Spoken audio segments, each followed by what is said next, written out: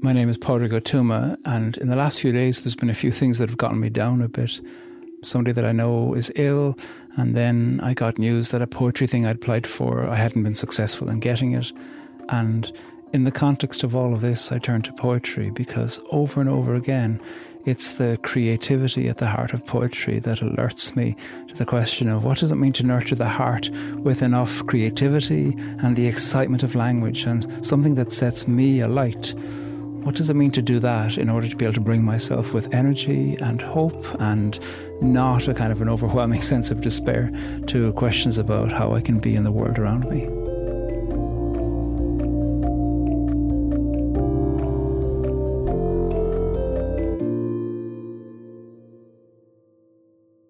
Rings of Fire by Santos Perez, Honolulu, Hawaii.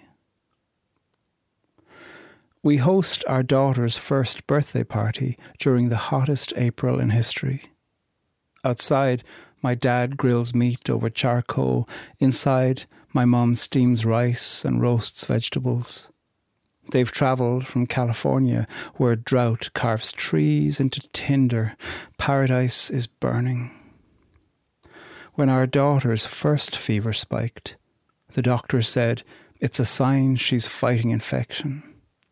Bloodshed surges with global temperatures which know no borders. If her fever doesn't break, the doctor continued, take her to the emergency room. Airstrikes detonate hospitals in Yemen, Iraq, Afghanistan, South Sudan. When she crowned, my wife said, it felt like rings of fire. Volcanoes erupt along Pacific fault lines, sweltering heat waves scorch Australia. Forests in Indonesia are razed for palm oil plantations. Their ashes flock like ghost birds to our distant rib cages. Still, I crave an unfiltered cigarette, even though I quit years ago, and my breath no longer smells like my grandpa's overflowing ashtray. His parched cough still punctures the black lungs of cancer and denial. If she struggles to breathe, the doctor advised, give her an asthma inhaler. But tonight we sing Happy Birthday and blow out the candles together. Smoke trembles as if we all exhaled the same flammable wish.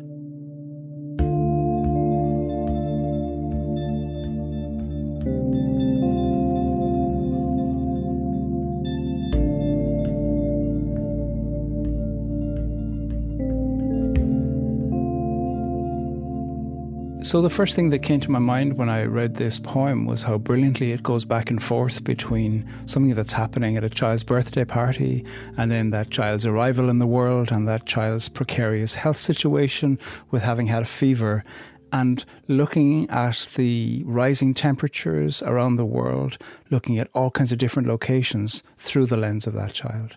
And going back and forth between the global setting of the poem and then the tiny setting of the poem for this small child, I thought was a very clever piece of irony, a very interesting lens, really, through which to look at the question of climate change in the world. This is a classic eco-poem. An eco-poem is a poem about nature that is looking at the question of the environment and also looking at the question of environmentalism.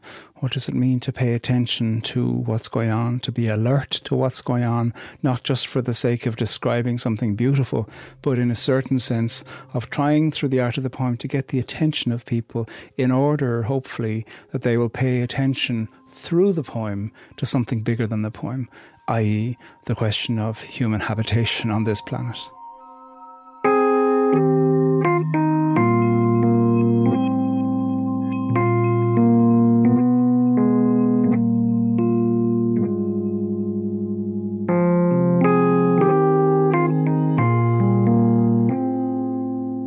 So Santos Perez is a native Chamorro from Mongmong in Guam.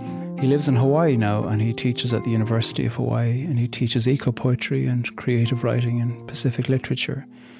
Being located in Hawaii, a beautiful place, an island meeting place of fire, air and water. It's an elemental place. This poem has a setting that's local, a child's first birthday party in Hawaii, and the poet's parents have flown over from California to be there for part of it.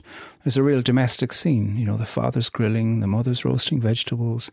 Then there's the words from his wife where she speaks about having given birth to this child a year beforehand and saying that when she'd crowned, it had felt like rings of fire. And the daughter's temperature spikes. In a certain sense, Craig Santos Perez is highlighting the fact that the whole world is his daughter and his daughter is the whole world. And that, I think, is a really interesting poetic technique, to find a way where he is, through love, through adoration of his child, through the reality that she will live longer than he will, and through the reality that he wishes her to have a world that's safe and where fever isn't spiking globally. He is locating us in his love for his daughter and his love for his broader family, and hoping that the combination of looking at the whole world through the lens of a love of a parent for their 1-year-old daughter might be a way where the question about environmental disaster and rising temperatures can be considered in a new light, perhaps particularly for those who don't wish to pay attention to that. And I think one of the things that this poem is doing is saying that if the earth were your child, how would you care for that child with love? He doesn't wrap this poem up neatly at the end to say, you know, it'll all be fine, but nor does he wrap up this poem uncomfortably in the end to say, abandon hope, all you who read this poem. He is holding together a precarity and, deeper than that, I think, a profound love in the hope that there can be a gathering together for doing something serious and long-lasting in order to ensure a future for his love as well as for the love that he and his spouse have for their daughter.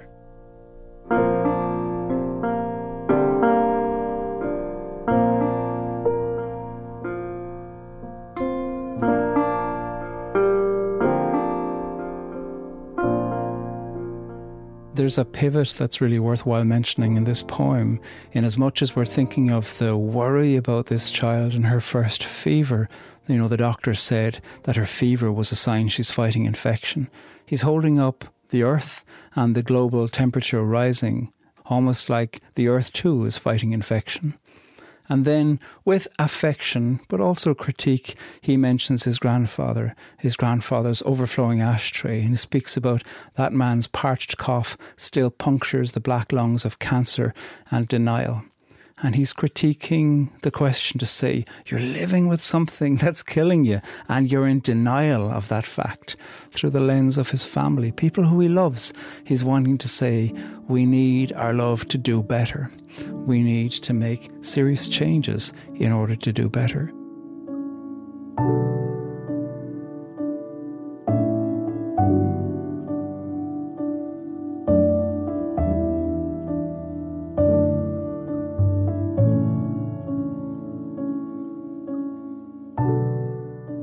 So often in poetry, what you're looking for is that the poem can hold its own kind of tension. It's like if you're tying a knot, you need the knot to not be too tight, but also not too loose.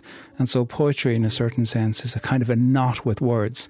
And over again in this poem, what Craig Santos Perez does is to raise the stakes of the question of environmental change, as well as then raise the stakes about, is your daughter going to be okay? Back and forth we go from forest fires around the world and ash raining down, and then back to the question about his child and the birthday party and blowing out candles, and then he's wishing he could have a smoke, having decided to give up, and then back again to the question of the environmental change. And so there's this tension between the individual and the global. Time and place are everywhere throughout this poem. The poem is set in Honolulu in Hawaii. And then his parents have travelled from California. There's a hospital. And then there's all these other places around the world mentioned. Yemen, Iraq, Afghanistan, South Sudan, and Pacific fault lines in Australia and Indonesia. And he's pairing together places that have become synonymous in the last 10 years with questions to do with war for people. But by pairing those together with other places where people maybe don't associate war, he's saying all of this might in the future, and might even in the present, be places where climate emergencies are exacerbating conflict. And then there's time as well. He's saying it's a year since his daughter was born, and it's the hottest April in history, and it's the time of forest fires in California. And by holding together place and time, I think he is wanting to hold together an ethic about what does it mean to be in the here and now. There's nothing abstract in his poem.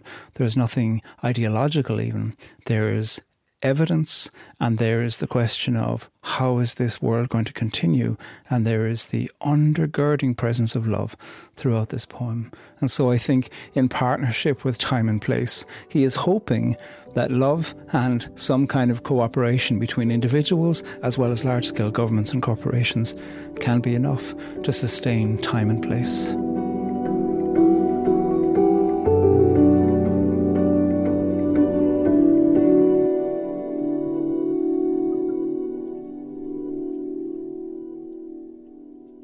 Rings of Fire by Craig Santos Perez, Honolulu, Hawaii.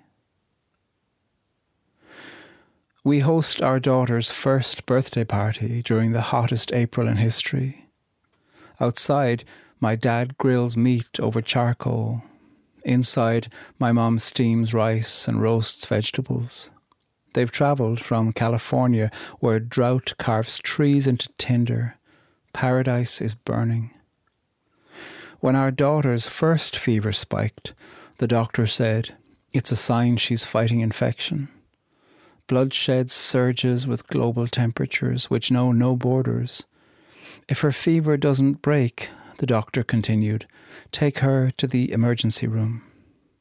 Airstrikes detonate hospitals in Yemen, Iraq, Afghanistan, South Sudan. When she crowned, my wife said, it felt like rings of fire. Volcanoes erupt along Pacific fault lines, sweltering heat waves scorch Australia. Forests in Indonesia are razed for palm oil plantations.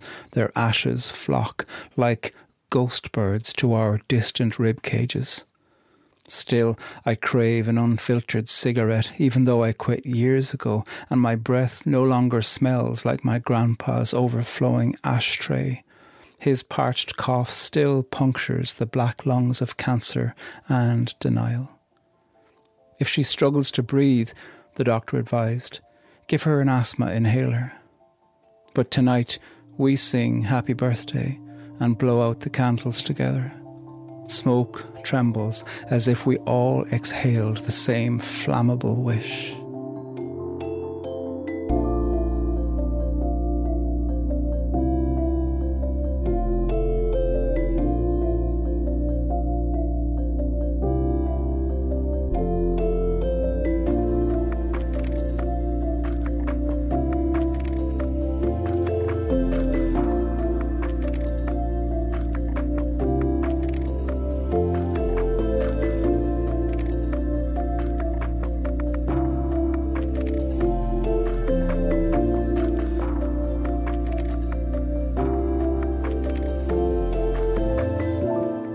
Thank you to Craig Santos Perez, who gave us permission to use his poem Rings of Fire from the book Habitat Threshold.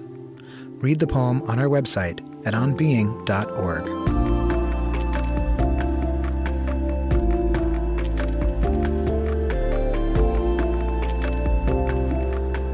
Poetry Unbound is Gautam Shrikishan, Aaron Colasacco, Eddie Gonzalez, Lillian Vo, and me, Chris Hegel. Our music is composed and provided by Gautam Shrikishan and Blue Dot Sessions. This podcast is produced by On Being Studios, which is located on Dakota land. We also produce other podcasts you might enjoy, like On Being with Krista Tippett, Becoming Wise, and This Movie Changed Me. Find those wherever you like to listen, or visit us at onbeing.org to find out more.